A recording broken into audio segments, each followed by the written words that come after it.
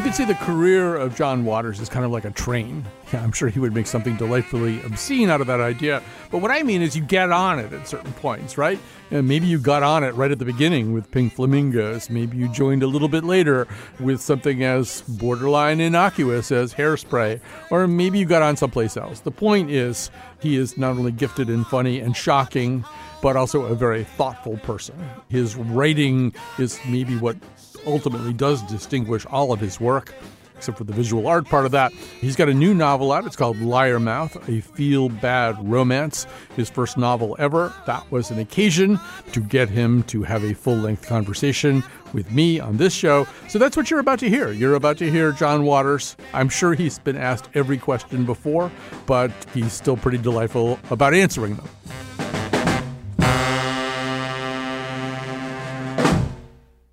Hi. One of the things I've always believed about this show is that it works best when I can get people to talk their natural way of talking.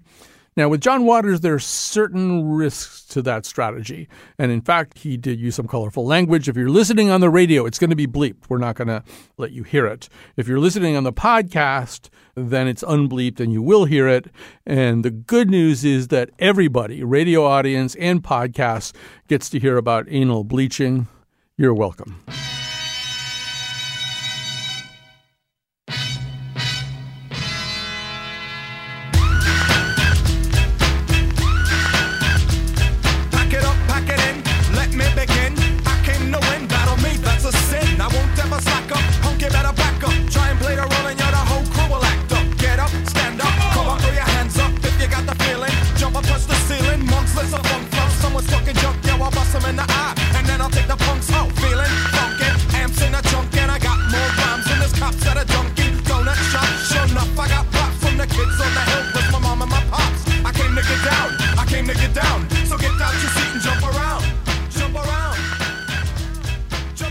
That is the only reason I can imagine to play Jump Around by House of Pain, that being the fact that we have John Waters on the show today, and you have to read his book, Liar Mouth, to understand, Liar Mouth, subtitled A Feel-Bad Romance, to understand why we might be playing such a song on this particular show. But John Waters, welcome to the show.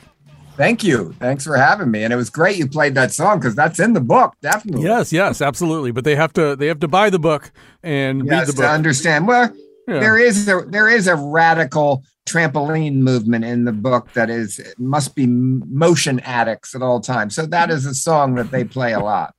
So there's so much to talk about, but we're excited. I hope if I have to explain to this audience who John Waters is, then I feel that something's very wrong. So I'm going to assume that everybody knows exactly who you are. The book, by the way, I don't believe in trying to fool anybody. We're actually recording this interview a little bit of time before the book comes out. So when you hear it, though, you now have the opportunity to go and buy Liar Mouth. So I want to start by saying that you had a birthday about a week ago, I think, from when we're talking right now. Yep. I think that makes you 76. You could be coasting right now. You seem like you're working really, really hard. Is that just something that you can't help doing? Yeah, it kind of is, and I enjoy my work. You're right. I'm 76. That's going on 80.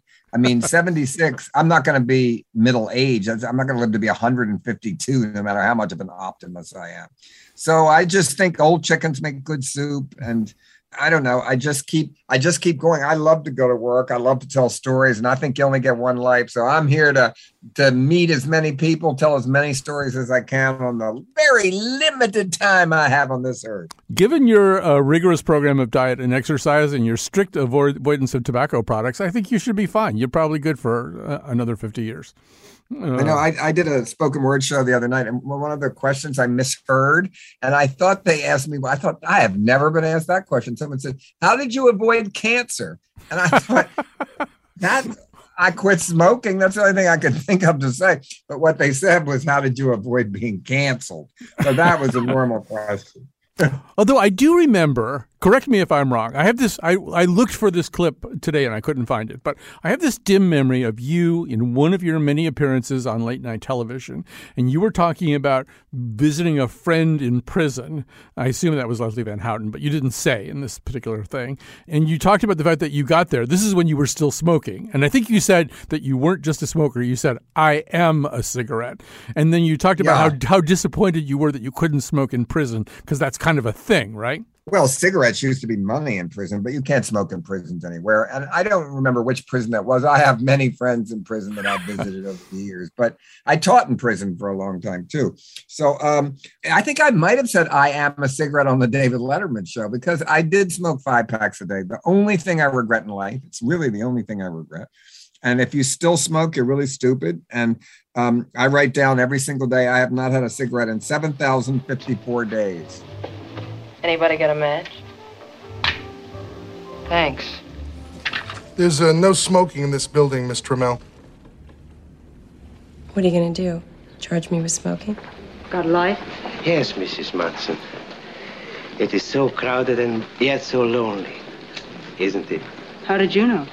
You smoke too much. I've noticed. Only frustrated people smoke too much, and only lonely people are frustrated.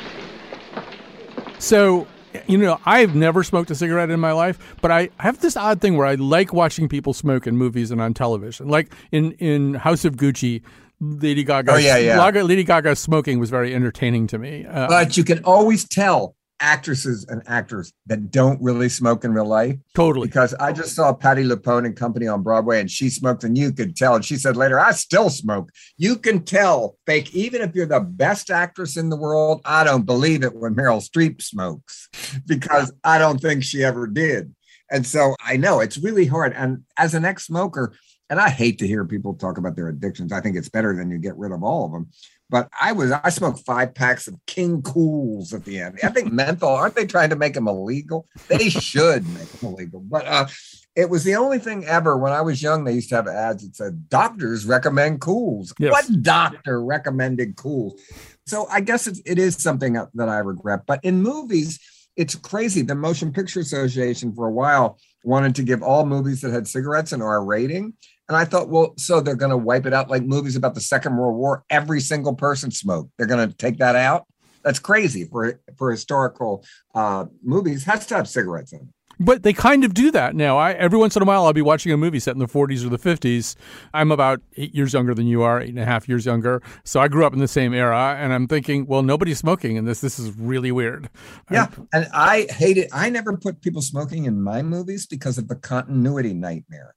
You cut back, and if you want to cut 2 lines of dialogue, their cigarette is 10 puffs shorter than it was in the shot right before. That's the reason I never had any character smoke in my movie, because of continuity. Hello, I'm John Waters, and I'm supposed to announce there is no smoking in this theater, which I think is one of the most ridiculous things I've ever heard of in my life. How can anyone sit through a length of a film, and especially a European film, and not have a cigarette? But don't you wish you had one right now? And I'm telling you that smoke anyway. It gives ushers jobs, and if people didn't smoke, there would be no employment for the youth of today. So once again, no smoking in this theater.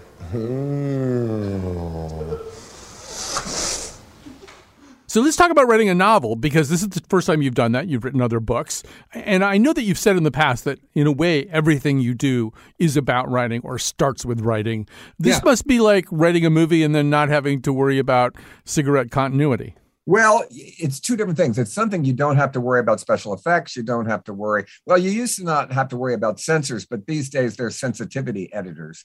But the difference is budget-wise, you don't have to say, oh, that would cost like $50 million in special effects to do this or anything.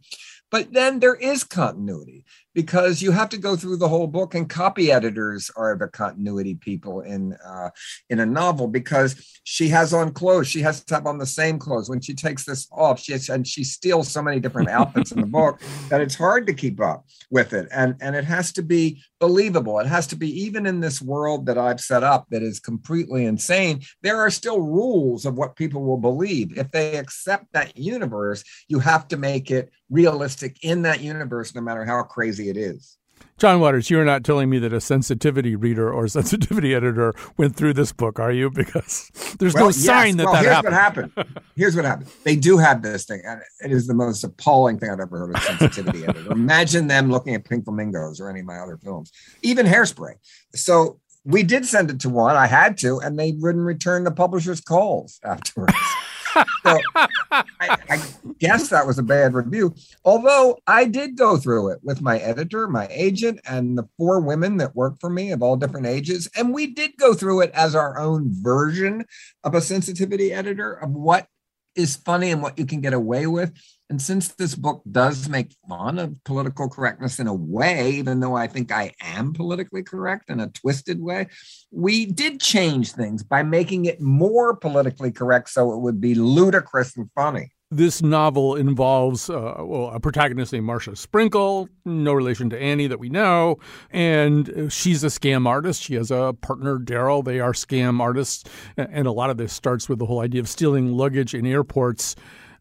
Knowing that for a previous book you dropped LSD and hitchhiked a long distance, I found myself wondering, did you do any of the things that you write? Or you must have had to logistically at least figure out how some of these grifts would actually work. Yes, definitely. Did I do any of them? No. Yes, I did.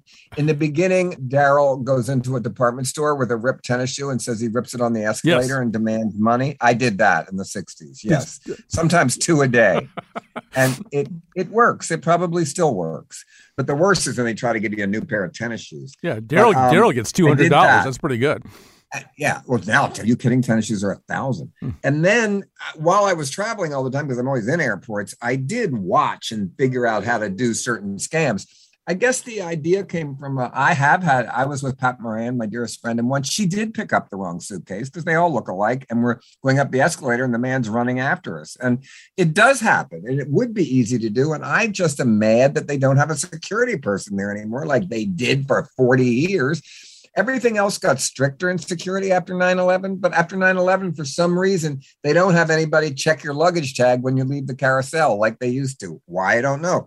Perfect time to steal luggage. Yeah, I had my luggage walked away with in that way too, and I just was imagining. You did? Yeah, I was imagining the extreme disappointment. I got it back, but they didn't want. But it happened accidentally. Yeah, no accidentally. one actually. Oh stole it. Yeah, it was accidental. Well, yeah. Marcia goes in with a fake chauffeur, which would really work.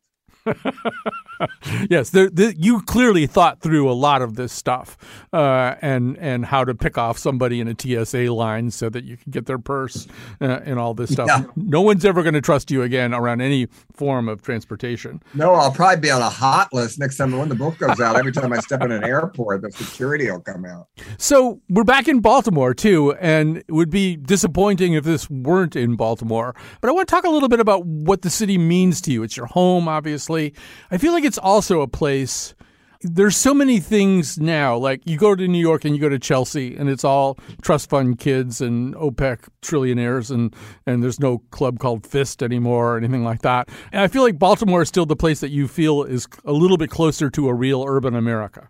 Well, it is. Baltimore is my home. It's a character in my movies. The odd things now, since COVID has happened, San Francisco is exactly like Baltimore now, and New York's a little bit like it. Baltimore was always kind of fucked up. So basically, Baltimore is the same after COVID, but all the other cities are way more like Baltimore now, especially the fancy ones. Yeah, I feel like also there's that whole question of bohemianism and where it can happen. And it seemed as though San Francisco, LA, New York kind of priced bohemianism out of their environments. But in San Francisco, they live in Oakland, and in New York, they live in Queens. Queens is the new Bohemia, probably. In Baltimore has always been inexpensive to live. It still is, but all the bars that I wrote about, the extreme redneck bars and crazy bars that I wrote about in Role Models are all gone. There's not one gone. Even in Pecker, the movie I filmed in Hamden, which is now hipster heaven here, all the locations are gone. Friends of the Whitney, this is Baltimore. All right, listen up. There's no teabagging here, and there's no straight people allowed either. Come on now, all of yous. I need to see some gay ID. Oh, you're out of here. Let's sing a gay ID. Take the money, Tubby. Let me have the money, okay? She's all lesbian all the time. What are you looking at, assholes? The nastiest girl in Baltimore. That's vanished even in Baltimore. There's still the Club Charles, which is the granddaddy of them all. That's still the best bar where people go, gay, straight, any age, everything that is Bohemia, that will always be the center of social life for me in Baltimore. So growing up, obviously you had some very strong ambitions. Was writing a novel one of them? Did you see yourself being part of Belles Lettres at some point? Well, I did not think I would do that. Grove Press educated me, not school. And I remember reading Genet and Marguerite Duras and Alain Robbe-Grillet and all these European writers and everything. So I loved them. I mean, I love to read novels, and I still do. So I did not think I would do it. I told stories mostly by writing movies, which are, of course, fiction too. On the day that we're recording this, there's a piece in the Times about how increasingly in the world of fashion, books are being used as kind of signifiers of taste. Dior's featured models walking down a runway printed with Jack Kerouac's On the Road. Valentino has tapped authors like David Sedaris to contribute to ad campaigns. And increasingly, now that we've kind of moved to a Zoom culture too, you see a lot of people sitting in front of bookcases that you kind of know were purchased, right? But the thing is, everyone looks ugly on Zoom. That's why you don't see my picture. I don't do hair and makeup for radio. And also everybody looks ugly, and how people have sex on Zoom, I don't know, because it's really kind of scary. So books, the thing is, if they're sets, if they're just behind you for sets, I don't know. You're right. It's become such a cliche background to think I'm smart. So I have in my Zoom studio, where if I have to be on television or something, I go, that's not in my house. I have a green screen, but I have 3 backgrounds. One is a sort of vintage Baltimore skyline. The other one is all the fan art that people have sent me. And the third one, what is the third one? I'm trying to remember. I'm just going blank to what it is. But it's red velvet curtains. Looks very David Lynch. So those are my backgrounds. But I think today that is how people know each other. What they look like is on Zoom, which is creepy in a way.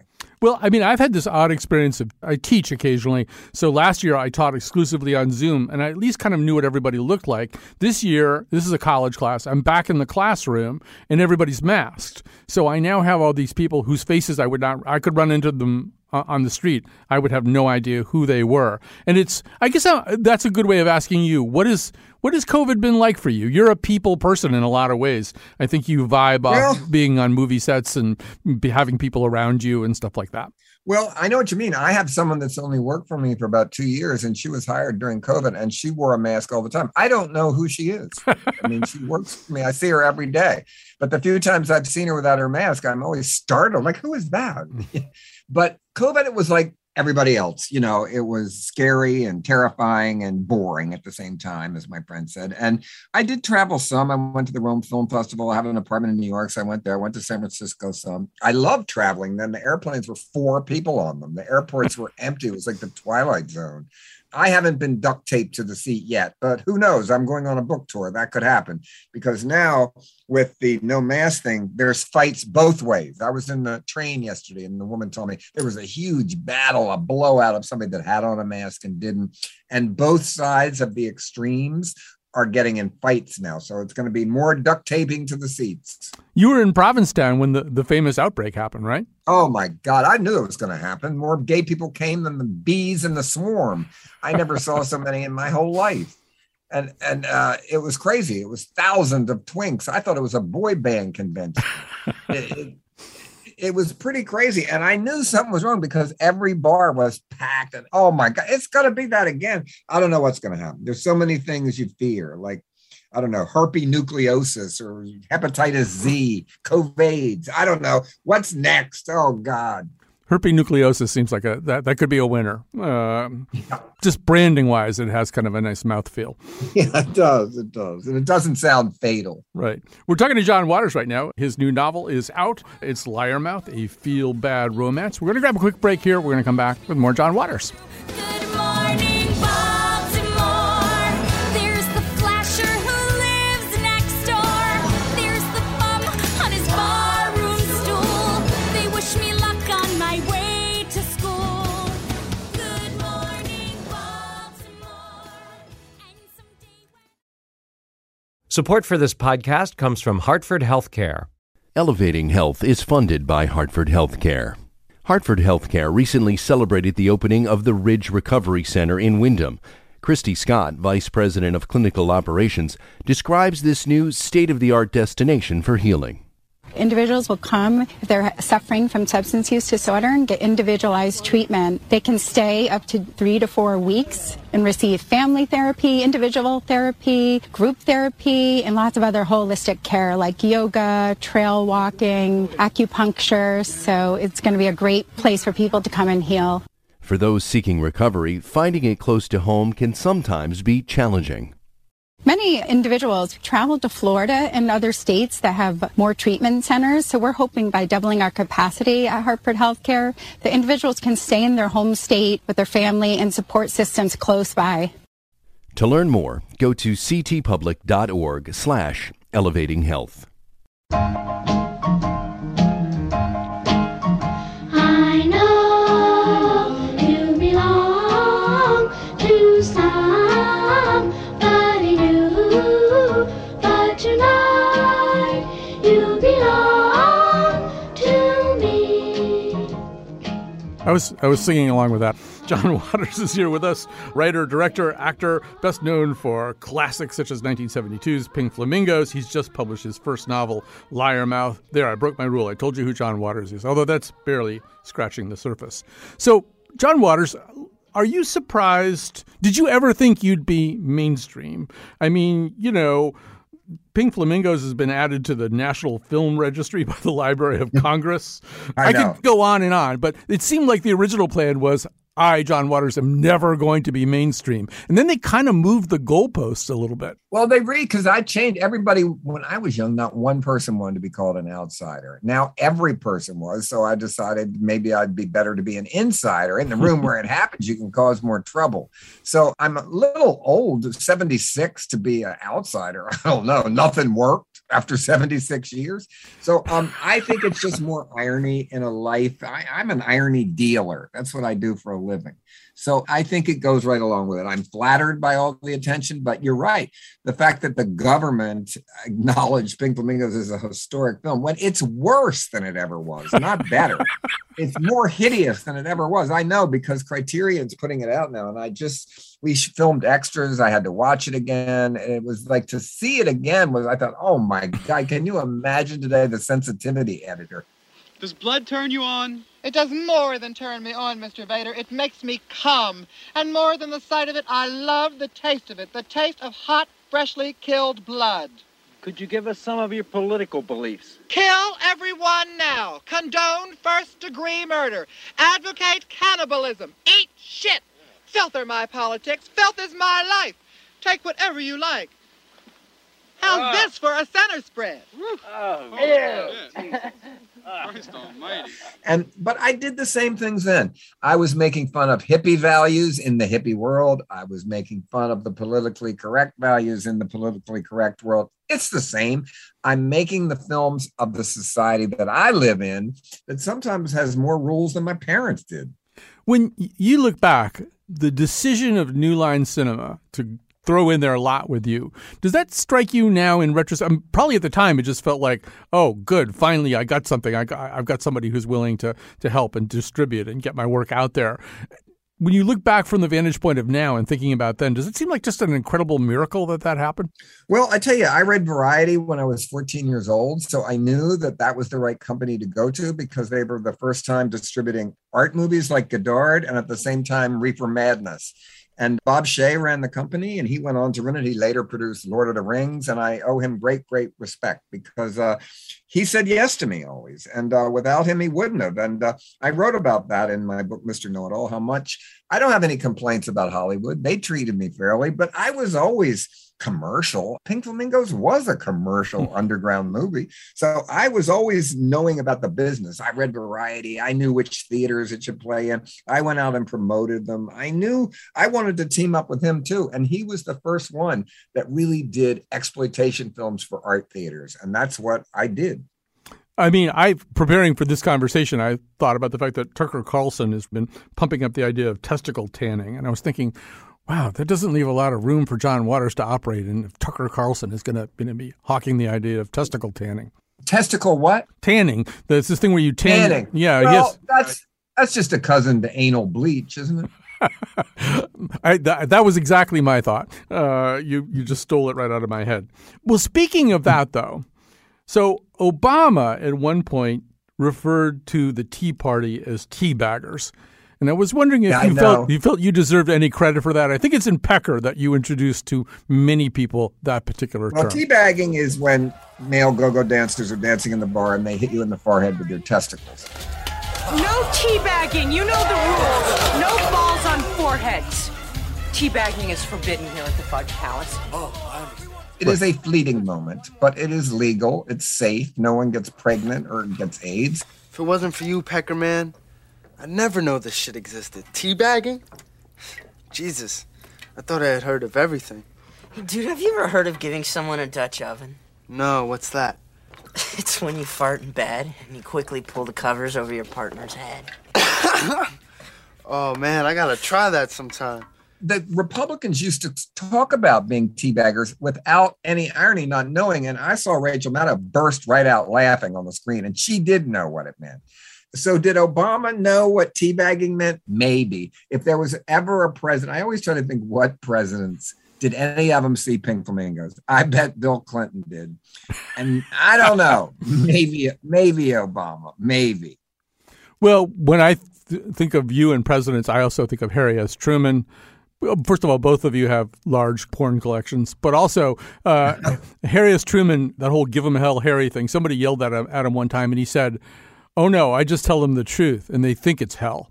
And I think that's a little bit what you have done with a lot of your work, right? It's kind of, you and I both grew up in a kind of that Eisenhower era time of ill-advised cheeriness where the whole idea of having a messy life seemed more like a bug than a feature. People talk about the 50s. It was this fun time. It was a horrible time.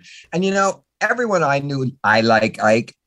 If I was smart enough, I wouldn't have liked Ike. I didn't know. I was 10 years old. I would have liked Adlai Stevenson, but I didn't know one person that voted for him in the school I went to. It was a private school, so it was everybody liked Ike. And I probably wouldn't have liked Ike at the end, but that was the first time I started to realize that, well, who's the other one that nobody seems to like here that's talking about? And I'm sure I would have voted for Adlai Stevenson if I was alive then or at voting age. But I think when your work started to come out, because it pushed back against those kinds of conventions and against the idea that normalcy was an unspotted escutcheon, right? That normalcy was no social deformities whatsoever. I mean, to this day, it must be the case that people come up to you and say, well, you kind of showed me I was okay. Yeah, they do. Yeah. They treat me like Mother Teresa. They start crying sometimes, which even shocks me. But the big difference is today, people say, oh, my parents showed me your films. I thought they did. When I was young, my parents called the police. You know, and they just released Cookie Muller's, a lot of her writing, and it got the greatest review in the LA Times. So it was wonderful. But her mother used to call me Beelzebub and chase me across the lawn because she found the script for Pink Flamingos. And she was horrified. But, you know, my parents never saw Pink Flamingos. They would have been horrified, too. They paid for it, and I paid them back. But at the same time, what parent would be proud their son made Pink Flamingos? Even today, maybe it would be weird. We did a whole show years ago about the nature of shock, particularly shock in art.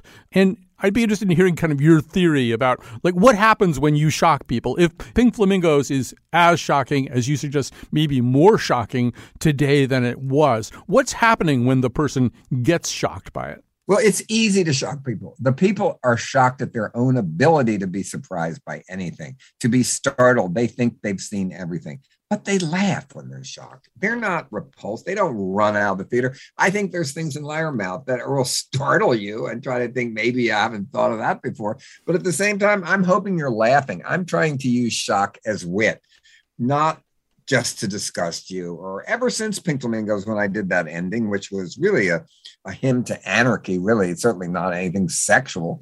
And it was a reaction to porn becoming illegal. The filthiest people alive? Well, you think you know somebody filthier? Watch, as Divine proves that not only is she the filthiest person in the world, she is also the filthiest actress in the world. What you are about to see is the real thing.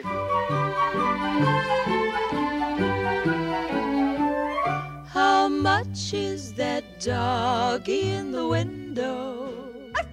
So today, I don't know. I'm not, usually there's a lot of critics say it's a very John Waters-esque movie, and I usually hate those movies because they're trying too hard. I'm trying to make you laugh first, way before being repulsed or anything. I don't want you to be repulsed for real. I want you to open up your mind to think of things you've never thought of and not judge others when you don't know the whole story. Well, and that's kind of some of the laughter, too, is, right, I'm seeing this thing I didn't expect to see and wouldn't have thought I could possibly be okay with seeing. And it is shocking me, but I'm also not being, raptured either to heaven or hell. Maybe we're laughing kind of almost out of a relief that we can handle this. Yeah, and if you came along with me, if you bought a John Waters book or go to see a John Waters movie, you're expecting a little bit. You want to be taken into a world that you're a little uncomfortable in, but I'm your guide. You'll be all right. I'm never mean-spirited in the long run. You'll get out wiser, I hope, and hopefully with a better sense of humor about yourself. The most important thing to ever have a sense of humor about. So speaking of people who are mean-spirited, I have to bring this up. You did so much to exalt the notion of bad taste. And then finally, we got a president with bad taste. I mean, descending from Mount Olympus on a gold escalator is so John Waters. And yet, I don't know No, why. I disagree. Okay. I think I completely disagree. He ruined bad taste. It's not even funny anymore, bad taste. I don't think there's anything in Liarmouth that's actually bad taste. I think it's a strange story about extremes, but Marcia doesn't have bad taste. No one in it actually has bad taste. Trump had no taste. Well, Trump is the ultimate hair hopper, and a hair hopper is the biggest insult I can ever give. It's someone that always acts rich, doesn't really have money, and spends way too much time on their hair. I never mentioned Trump in any of my movies or anything because it dates it. It dates it. A political humor gets old really quickly if it's about one particular person. It dates the film. Like Pink Flamingos is, 50 years later, people are seeing it. So you don't want to date it. I think even when the first lady did those hideous Christmas trees that looked like goth Las Vegas and everything, but it wasn't really funny. It wasn't as bad as to start something new. It was just hair hopper taste, which is never funny. And it makes rich people look bad. It's hard to top Fran Lebowitz's line that Trump is a poor person's idea of a rich person. Well, that's true. Well, that's what a hair hopper is, basically. Or somebody, like, I think the reason Trump doesn't want you to see his taxes is because he's broke. Oh, yes. It's absolutely a matter of pride. So I'm assuming that you don't have what we might call Von Meter issues, that when you've made fun of somebody and then they die. For example, I'm looking right now on my little... Like who? I'm trying to think. Well, take your pick. Who have I made fun of recently that just died, you mean? Well, I'm looking at the thing you did. It was sort of a fake National Enquirer cover. It says Joan Didion hits 250 pounds, and there's this kind of... That was done before she died. I know. I know that. I'm quite aware of that. But I'm wondering, I don't know, do you when she died, did you feel, oh, geez, maybe... No, I didn't think so. I didn't. I make fun of... I talk about it in my show I do now. I make fun of someone's dead. I said that I was nominated for the Grammy for Best Spoken Word for my book, but Joan Rivers, that bitch, beat me because she died. She would say something like that. Oh, yeah. She would be all right to say that. Yes. Yeah. Well, Joan, no, I didn't feel bad about that because basically all those people on the cover were people I liked. It was me imagining the National Enquirer if it was run for intellectuals, if it was all dirt on novelists and poets and stuff, what it would be like if the paparazzi chased them every day. Or, I do still read the Enquirer and the tabloids because I get material from them. But yes, I think that was an intellectual. I still think it would work as a magazine. It would be beyond Spy Magazine or one of those magazines. It would be where outside of, some intellectual that just got a great review for their poetry stepped outside and paparazzi were trying to get a shot. Said they gained 40 pounds this week, or that one didn't have to die, or, all the regular Enquirer headlines. Right. Actually, there's one that says, help, I've got writer's block, and there's a picture of Joyce Carol Oates. So, Right. I think she could laugh at that. I've actually worked with Joyce Carol Oates a few times, and she's funnier than people actually think she is. Oh, I always thought she'd be funny. Yeah, she has a real sense of humor. She told Playboy once, the thing I can never get over, that she even writes jogging. I respected that. Speaking of you and Joan Rivers, you're a voter in like all kinds of awards. You might be the only person who votes in the Oscars and the Razzies. Yeah, I know. I do vote for both. I vote for the Oscars, the Writers Guild, Directors Guild, SAG Awards, the Razzies, the Spirit Awards. The only one I don't vote is the Emmys. I guess I'm not on TV enough. Well, I was going to ask you. It's a real job because I do watch all the movies. And every year I put my 10 best list as an art forum every year. And it's never the ones that get nominated for the Oscar. And everything I nominated never get nominated. But I'm still a proud member of all those organizations.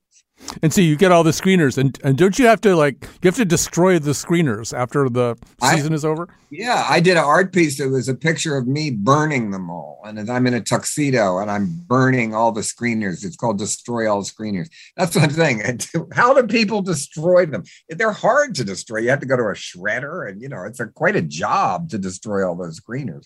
And remember one year they busted people for it. They would sell them at flea markets, and then I guess they had to go to the Academy Award jail and stuff. I think they had Will Smith slap those people. I don't know. Maybe. You mentioned you're not an Emmy voter. You memorably did appear, I believe, as yourself on The Simpsons. Hi, I'm John. Can I help you with anything? $50 for a toy? No kid is worth that. Oh, but this is the Rex Mars Atomic Discombobulator. Don't you just love the graphics on this box? No. How can you love a box or a toy or graphics? You're a grown man. It's camp. The tragically ludicrous? The ludicrously tragic? Oh, yeah, like when a clown dies. Well, sort of. But you also, one of the things people say now is, well, real narrative is moving over to 8-episode, streaming TV things. It's moving away from movies. I've never gotten the sense that you were attracted to that form. Well, I like it, but I think all movies are too long now. Why do they need to be 8 episodes? Now, every Academy movie is too long. They don't need to be 2.5 hours long, all these movies. There's no such thing, especially if they're supposed to be funny. There's no such thing as a good long joke. I hate jokes anyway. I like wit. When someone says, "Can I tell you a joke?" I would say, "Please don't. Please don't tell me a joke." I know I watch television. I do. I watch some of them. More documentary types, I think. Yes, I still watch them. I go to both. I actually think when I was growing up, yes, film people look down on TV. Now TV is sometimes better. So I go to both. This might be the one semi-serious thing that we talk about, or maybe we've talked about many serious things already. But, one thing that you did do was repeatedly visit Leslie Van Houten, who was one of the Charles Manson followers in prison. She's been fighting for parole. You've endorsed that parole. I think Gavin Newsom just, again, rejected the state's parole board recommendation to release her. Could you just say a little bit about her and that and why it's important? Yeah. For the 5th time, the parole board that is appointed by both the governors that have turned her down, Governor Brown and Governor Newsom, even though the parole board each time goes through the reasons he told her down because it's a terrible crime and everything. Well, yes, it is. And she agrees, and she looks back on it with horror. She's been in jail 50 years. She was 19 when she met the biggest madman of crime history. And she's had a perfect time in jail for 50 years. I do visit her. I can't so much now with COVID because that made visiting terrible in jail. I think that everybody knows she is rehabilitated. She does not blame Manson. She blames herself for making him a cult leader. And I think the law is she should get out. And there's only 3 states in America where they allow the governor to turn it down. It's California, Oklahoma, and Maryland, where I live. And they almost got rid of it here this year, but then it was put back in. The governor appoints the parole board. So give your parole board that you appointed the freedom to do it. Everybody knows she should get out. It's just who wants to be the one to do it. Right. I would never say that to the victims, relatives. They can't be wrong. They're not ever wrong, what they say. But I'm talking about it from a legal viewpoint, that she got 7 years to life was her sentence on her trial, the last one that was the only one that counts. And nobody that's been in jail for 50 years that got 7 to life that has a perfect prison record. I just think, in fairness, that she will disappear. You'll never hear from her again. She has a large support group, that she has job offers. She will vanish, which is what she should do. Yeah, she's 72 years old right now. And there's a little bit of spoiler thing that's about to happen if you're listening and you worry about that kind of thing. Watching the Tarantino movie, Once Upon a Time in Hollywood, that must have been a very odd experience because there's it was. I think it's a counterfactual- great movie. Yeah. I think it's a great movie. And when he was making it, I called Quentin, and before he picked up the phone, I know him. He said, I know. Don't put Leslie. My name is Lulu. This is Tex. We're going to be leading you on a great trail ride through the beautiful Santa Susana Canyons. But if that was true, what happened at the end of this movie, and I think it's a brilliant movie, Leslie's crime would have never happened because it was the second night. She wouldn't have gone. Yeah. These fucking hippie weirdos, they broke into my house. They tried to kill my wife and my buddy. Jesus Christ, are you serious? Yeah, I'm fucking serious. Now, my buddy and his dog killed two of them, and then, oh shit, I torched the last one. Torched? Yeah, I burnt her ass to a crisp. So I wish it had been true in a way. That way, it never would have happened. The second night would have never happened. Right. So we're going to take a little break here. We have a little bit of time left after that with John Waters. The novel Liarmouth, a feel-bad romance, is out. You may own it in return for a certain amount of money outlaid. And we will come back and talk a little bit more with John Waters.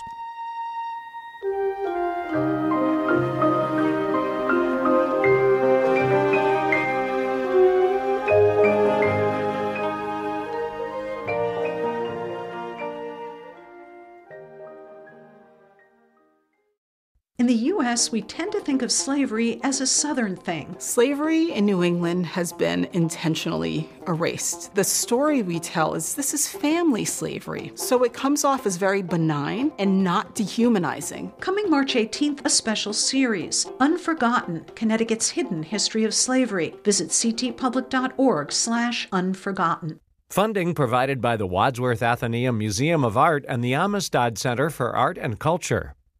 Connecticut's own Jacques Pepin is a culinary icon. When you make a contribution to Connecticut Public today, you can experience a once-in-a-lifetime dinner with the acclaimed PBS chef and author on Monday, May 6th at the gorgeous oceanfront Madison Beach Hotel in Madison, Connecticut. Sponsored by Isana Plastic Surgery Center and Med Spa and Fuchs Financial. For tickets, visit ctpublic.org/Pepin.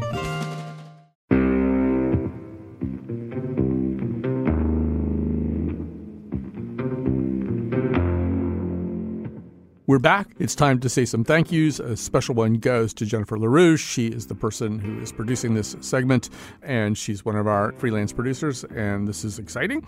Also exciting to have Dylan Reyes on the board as our technical producer, and way back behind the scenes, Jonathan McPants is doing all kinds of technical wizardry and post-production, stuff like that. And Lily Tyson, our senior producer, is also hovering over all of this in a more or less angelic way. So thanks to all of them. We're with John Waters, a writer, director, and actor, best known for classics like 1972's Pink Flamingos, and of course Hairspray and Serial Mom and Crybaby. I could go on and on. So there's so many things I want to ask you about. But since I am sitting here in Hartford, Connecticut, which is where people will move when Baltimore gets too expensive. They'll come to Hartford.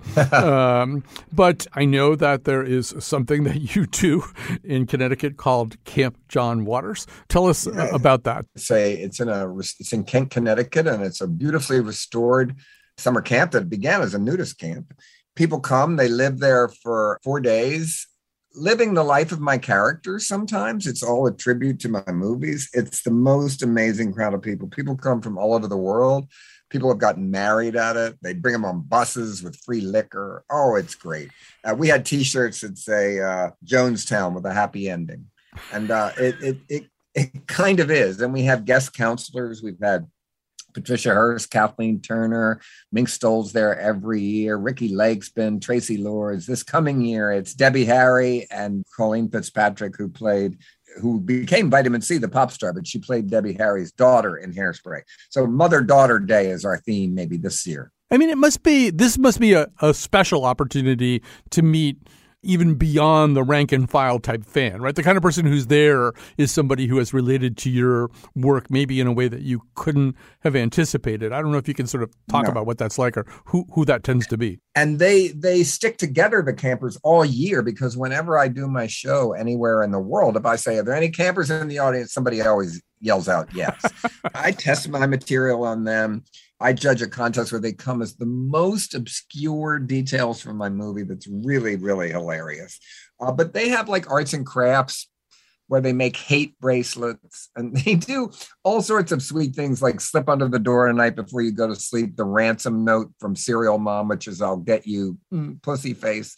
They really go into it with a great spirit, and people are intense together, gay, straight, every ages, you don't know, and everybody gets along. It's really, really a great camp. And we had a terrible thing when I went to summer camp. What I hated was we had a bowel movement chart where they put it up in the middle of the camp, and every camper. So we had that one year even, and they got into it.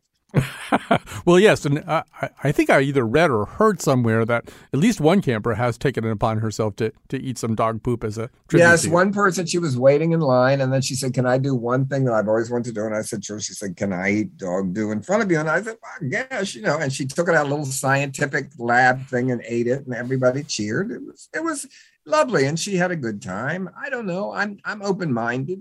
Absolutely. So one thing would be enough for most people. One thing of this type and magnitude would be enough for most people. Probably not for John Waters. So is Burger Boogaloo out in Oakland? Is that still happening? It's still happening, but it's called Mosswood Madness now because there was some problem with the record company that had nothing in LA, that had nothing to do with the people that run it in Oakland. Yes, the 5th year.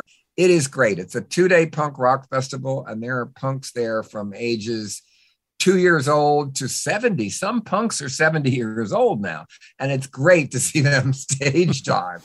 And it's really great because they hate everybody in the world except themselves. So I really like crowds like that. So who's headlining this year? Do you know yet? Bikini Beach, Wanya, and Kim Gordon. We've had Iggy Pop. We've had Devo. Oh, it's really good. Really, really good. I saw somebody compare it to Coachella, and you said, I call it Cella Go to Hella. Well, maybe. I played Coachella myself, though. I did my comedy show there, a music version. I played Coachella. I played Bonnaroo. I played Fun. But most of them, they got so big, they don't have comedy anymore. I want to talk about the comedy, the spoken word comedy stuff, too, because once again, you have reached a point in your career, in your life, where you could just cruise around accepting honorary degrees from universities that you would have been kicked out of or never admitted to back in the day. I do that, too. I know you do that. But you do this spoken word stuff, and you really work it. I mean, if you're going to Birmingham, England, you write a couple of Birmingham jokes or find out what the local porn theater is and work that in and practice it on the airplane on the way over. That's a level. I do. It's a 70-minute monologue. I rewrite it once a year, and then the Christmas one once a year too. So and it's a 70-minute monologue that's completely memorized. I don't use any notes. I come out. Yeah, it's a big part of how I make my life. I do it maybe 40, 50 times a year. But that's a level of dedication, and particularly, kind of tailoring it or localizing it a little bit so there'll be a joke that the people in Athens get or something. Yeah, I always work in a local joke. Yeah, I think it's good. It makes people know that you're not coasting, you're not walking through it. And yes, I think it's very important to do that. With the limited amount of time that we have left, I feel like on the one hand, we've made some pretty amazing strides in this society, in this culture, in terms of LGBTQ acceptance. Growing up, I remember being a kid growing up, and I would see Paul Lynde or Charles Nelson Riley on television. It didn't even occur to me that they were kind of supposed to be crypto gay or something. As a kid, that didn't really mean anything to me. This is so much more part of. Were you blind as a child? No, I just didn't know anything. I didn't know it. I was an idiot. I didn't know anything. My parents eventually did, explain this whole thing to me, but it took a while. So I didn't get that. But now, obviously, we made all kinds of progress. But I feel like also do you feel like there's a little bit of boomeranging going on right now? We've got this Florida law. I have a whole thing about the don't say straight law that I want to pass in my show. But I think, I think gay people should scare straight people again. I know how to do it. And the main thing I've been recommending for a long time is if gay men and gay women started having sex, that would freak out the whole world. But does it concern you? I mean, there's more book banning and stuff like that, a new wave of that kind of stuff, a way in which the Republican Party seems to want to reignite the cultural wars. I assume it's because they have so little else in their quiver that they want to get into all this culture stuff. I don't know. Is it just sort of more of the same, or does it feel like a scarier moment? Well, book banning is the stupidest thing ever. That's the best press agent you ever had. I wish somebody would ban Liarmouth. It would really somebody will. Absolutely. I promise you that. Well, I don't think they're going to be teaching it in kindergarten. I don't really think that's going to happen. But at the same time, book banning, the whole thing of you look back on it, even Anita Bryant's career was totally ruined when she came out against gay marriage and everything. So it doesn't work. If you don't want something, don't go radically against it, then it just brings more attention to it. Now the fight with Disneyland and Florida at the same time, it's, both of them at one point in their careers were on the same page. And then when Disney had to stick up for gay people, and I know why, they want to keep all their animators. They're all gay. So as we're starting to wrap up here, in 2009, you're talking to Modern Painters magazine, and you say, I want to do 2 more movies. That's enough. I hope I can make 2 more. How are you feeling about that right now? You don't sound like anybody who wants to retire or anything like that. No, well, you don't know. I've got some ideas in the works with studios now. I'm just not allowed to talk about it. So I'm not saying I'm finished making movies at all. There was at one point some kind of, wasn't there like a Christmas project that was being kicked around? Yeah, that's still possible. Yeah, there was a Christmas project. Plus, I've been paid a couple times to write sequels to Hairspray, which I did. So my movie career is not dead. I still deal with Hollywood all the time. And God bless Criterion. They put out, this beautiful packages of Multiple Maniacs, Polyester, Female Trouble, and now Pink Flamingos. So they're really keeping my career alive in a very classy way. So I think we have to salute the people that are still going back and doing extremes of movies. They have Bresson and Bergman, but at the same time, they have me. So they like extremes. And I think that's the most important thing. Is there going to be a movie of Liarmouth? If they do, they have to buy the rights, don't they, to make it? Would you want to direct it? Would you dream of turning it over to anybody else? Yeah, sure I would. It would be NC-17, and it would have a lot of special effects. So, but yes, I think maybe it's time to have an NC-17 hit movie again. Works for me. John Waters, it has been a privilege and a pleasure to talk to you today, and congratulations on the novel coming out. Thank you. Thank you so much for having me.